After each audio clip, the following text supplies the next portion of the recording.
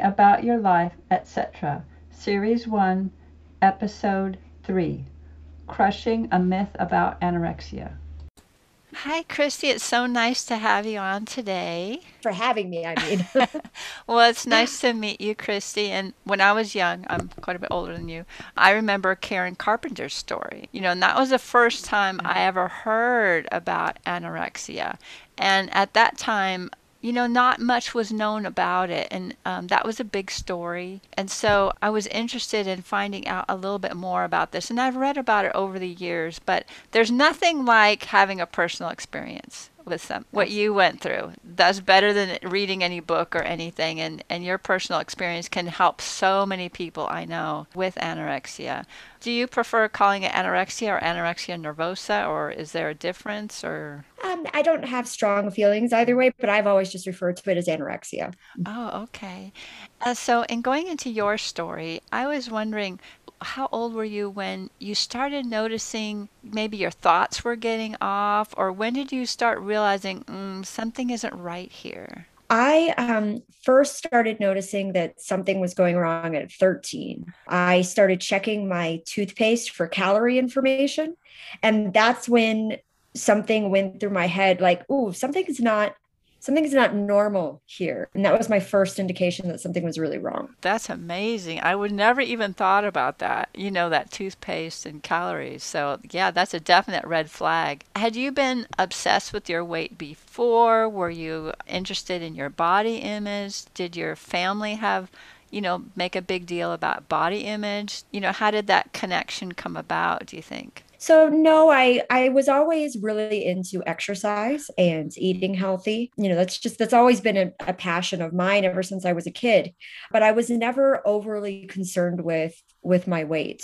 And my family never made me feel like I was overweight or anything. I do think that I was predisposed to this type of coping mechanism just because of my personality, because I am already, interested in fitness, and because I heard my mom talk about her own body a lot. And I noticed that I would hear my mom talk about like, oh, my thunder thighs. And then I started thinking, oh, my thighs must be really large too. And, that's something that I've tried to catch myself with my own daughter is, always speaking positively about myself in front of her. So she doesn't get that as well.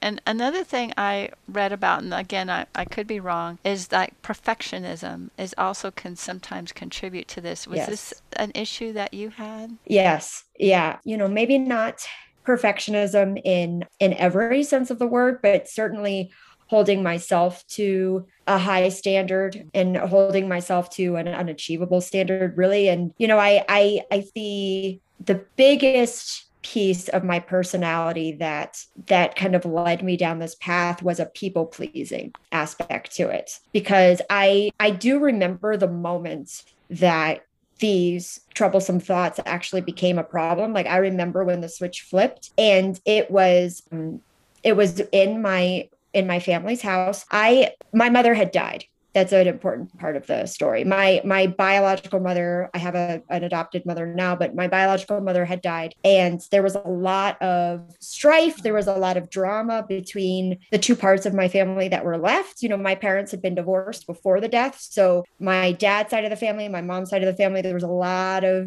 who's going to get the kids.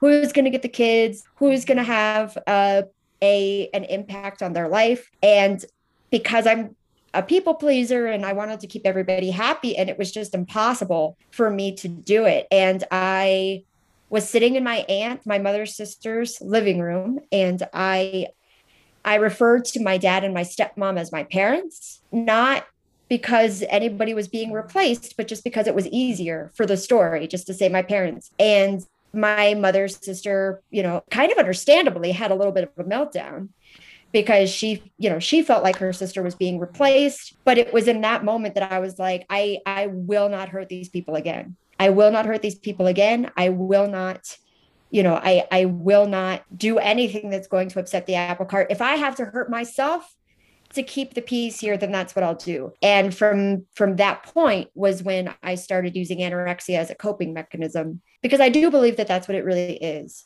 It's a coping mechanism. But that was a very long answer to your question. No, no, I thought that was very good, and I like that you really, delved into it, because that's what I'm interested in, really getting to the heart of it. And so do you think also when you say it's a coping mechanism, do you think it's like your life is out of control in a way, and so it was something you could control? Would that be the way you define it for you, or would that be a little bit different? No, I think that's a beautiful way of putting it, because that is exactly what was happening. I couldn't control the drama that was going on in my family. I couldn't control my own future. I had no say really in whether I was going to live with my dad or my mom's family. And so this gave me something to focus on. I could count calories. I could watch the numbers on the scale go down. And I think that that's a kind of a common misconception with anorexia, is I think that people believe that it's all about diet and all about, looking a certain way. And of course, those are symptoms and that's how it manifests itself. But it's so much deeper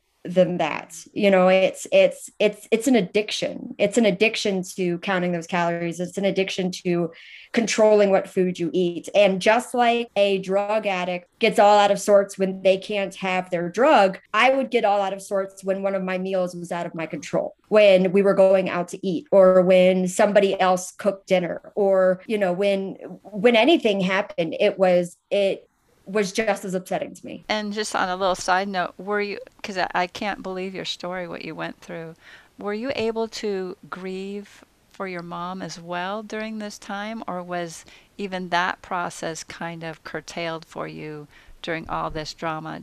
I definitely think that it was part of it. My mom died like a year-ish before my anorexia really started. So I did get to have at least a full year of that grieving process before this happened. There was a lot of grieving that happened during the anorexia. And in healing from that, there was a lot of that grief work being done as well.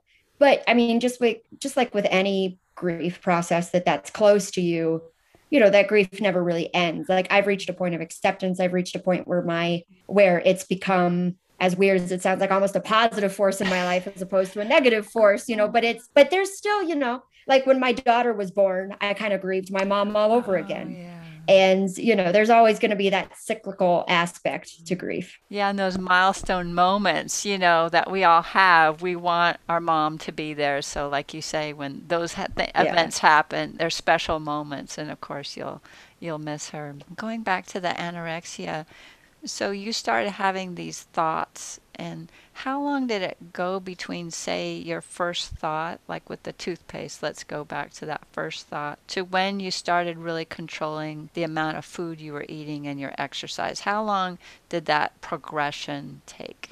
Just a couple months, I would say. Did your family notice it, or were they so caught up in their own drama that they kind of let it slip, noticing where you were heading? At first, I don't think they noticed it, but I don't think they took it as seriously, because I know that before I went over the edge, for lack of a better term, I did end up asking for help, and they did. They brought me to a counselor. And that counselor was amazing and such a good help during the process.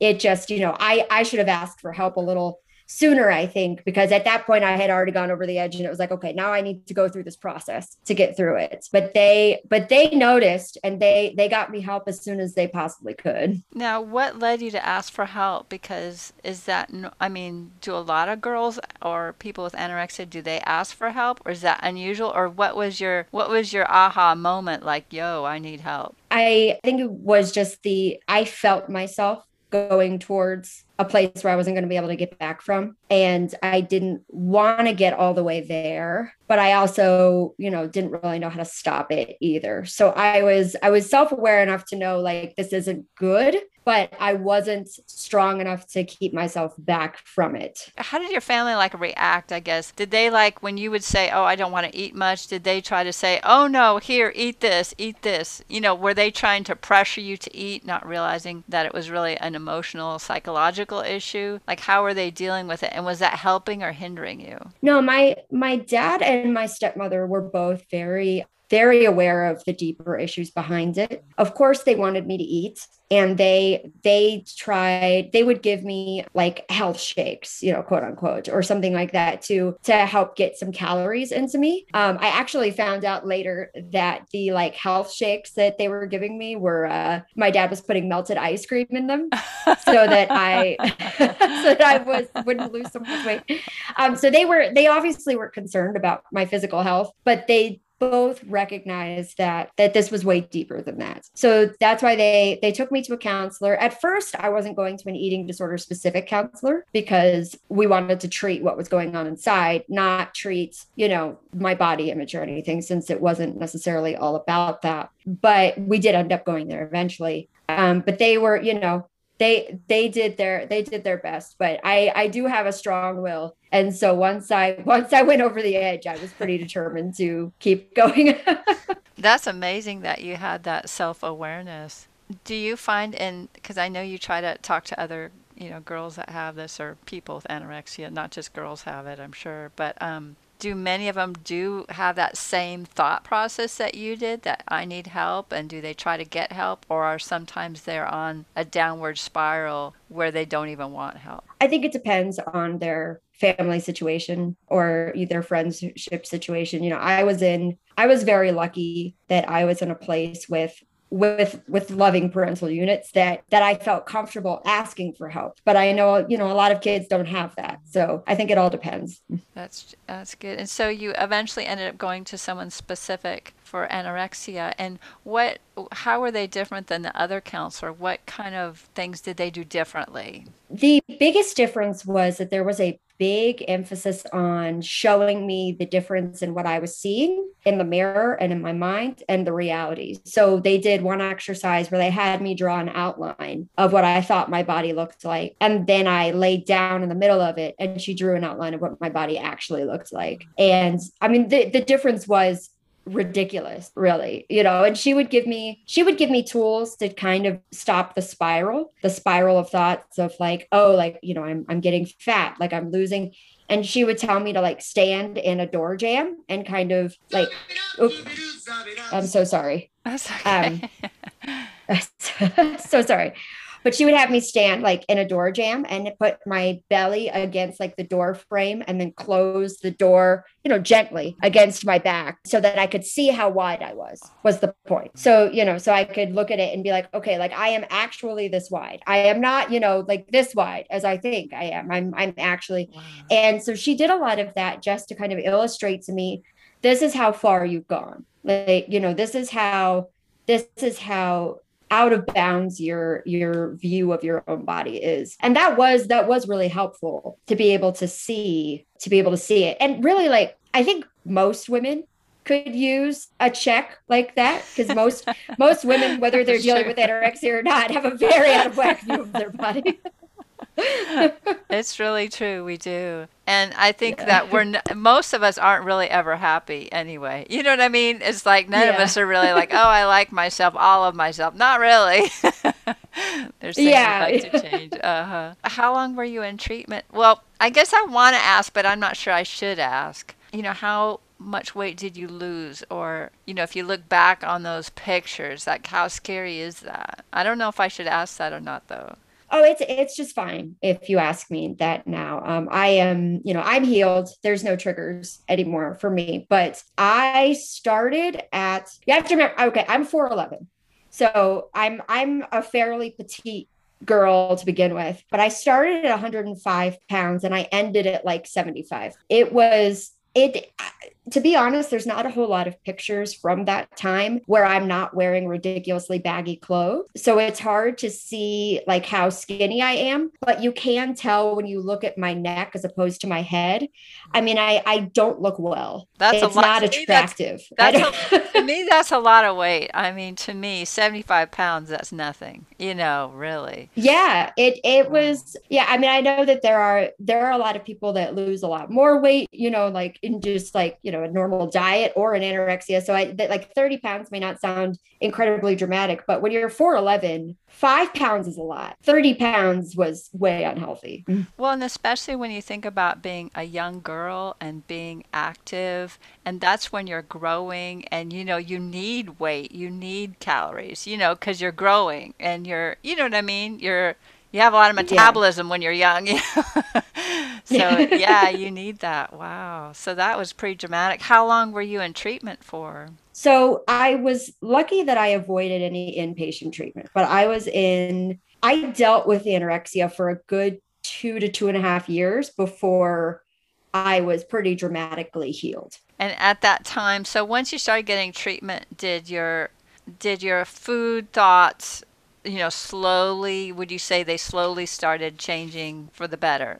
Became more healthy over that 2.5 period, or did you just start eating more healthy and then the treatment was just the emotional, psychological side? I was pretty deep into the anorexia for 2.5 years. Like even though I was in treatment and they were helping me as much as they could, I was pretty determined. And so even up to maybe a week before I really got over it or was really healed, really, I was hiding a scale in my locker. Like I was pretty deep into the addiction and into the anorexia. It wasn't until I very literally what happened was my mom, or excuse me, my stepmom, we're very close. I call her my mom. Yeah, it's fine. But but my stepmom dropped me off at a DMV, and because I needed to get my permit, really, and she didn't want to wait in the line with me, which understandable. So so she dropped me off, and she actually had to do something. She had to go like run an errand or something. So she did that, and then she came back, and in that time before she came back, there had been no line at the DMV for who knows what reason. Miraculously, there was no wait. I just walked in, I took care of what I needed to do to get my permit or fill out the paperwork or whatever it was I needed to do. And then I went around the side of the building and I sat down and I waited for my stepmom to pick me up. And it was one of the most important moments of my life because I prayed. My dad and my stepmom are both very Christian and very spiritual, and they had been praying over me this entire time, and I'm sure that had a big part to do with it. But I prayed, and I was just like, God, I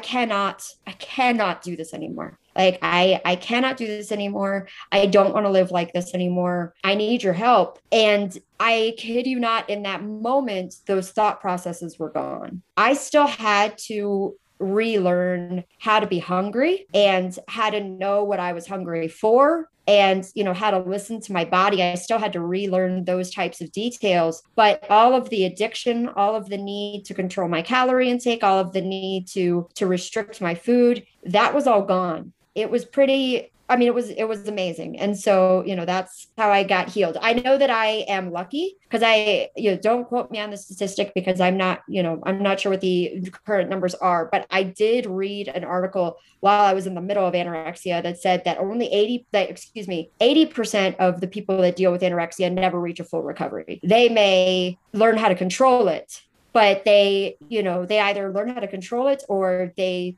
succumb to the condition, but they never reach a full recovery. And I have no triggers. I live my life as somebody that did never suffered with this condition. That's really amazing. And you made the analogy to it being an addiction. And when you think about someone who recovers even from normal other addictions, it is a constant battle for them for the rest of their life. Yeah. To, like you said, avoid triggers and, maybe the fight gets easier at some point, but it is still a fight for them. So that's pretty remarkable that you don't have that internal struggle anymore. And like you said, you're trying to help your daughter to give her a good, healthy body image and so forth. So, Yeah. and I know you're trying to The help good other thing is she people. was born with a very high self-esteem and lots of personality, so she doesn't seem to need any help from me. Which is exactly what I prayed for, so I'm good with that. And you seem like you're a very positive person, so you probably also, there's not a lot of high drama or, a lot of tension in the home, which, can cause problems. So that's good. Yeah. We're pretty boring. We don't have much drama. Well, that's a good thing. I Yeah. think the world on its own is creating enough drama for all of us. If you watch the news and things like that, there's enough drama on the outside. We don't Fair. need it in our home. Well, That's so fair. I'm so glad that I got to talk to you, Krysti. Like I said, this has been a topic that, I've been interested in for so long, and I'm so happy to hear your story of how you recovered and how you're going on to lead a very happy, healthy, normal life. And well, I think it's nice of you to share your story. And to me, you're sharing your story is hopefully other people that are listening to this will get a better understanding of the disorder. And so you are hopefully will reach some people that will learn a little something. Krysti, it was great having you. I hope all the best for you and your family. Thank you so much. I really appreciate you having me on today. The views expressed by the guests do not necessarily represent the views or lifestyle of the creator of this podcast. Thank you.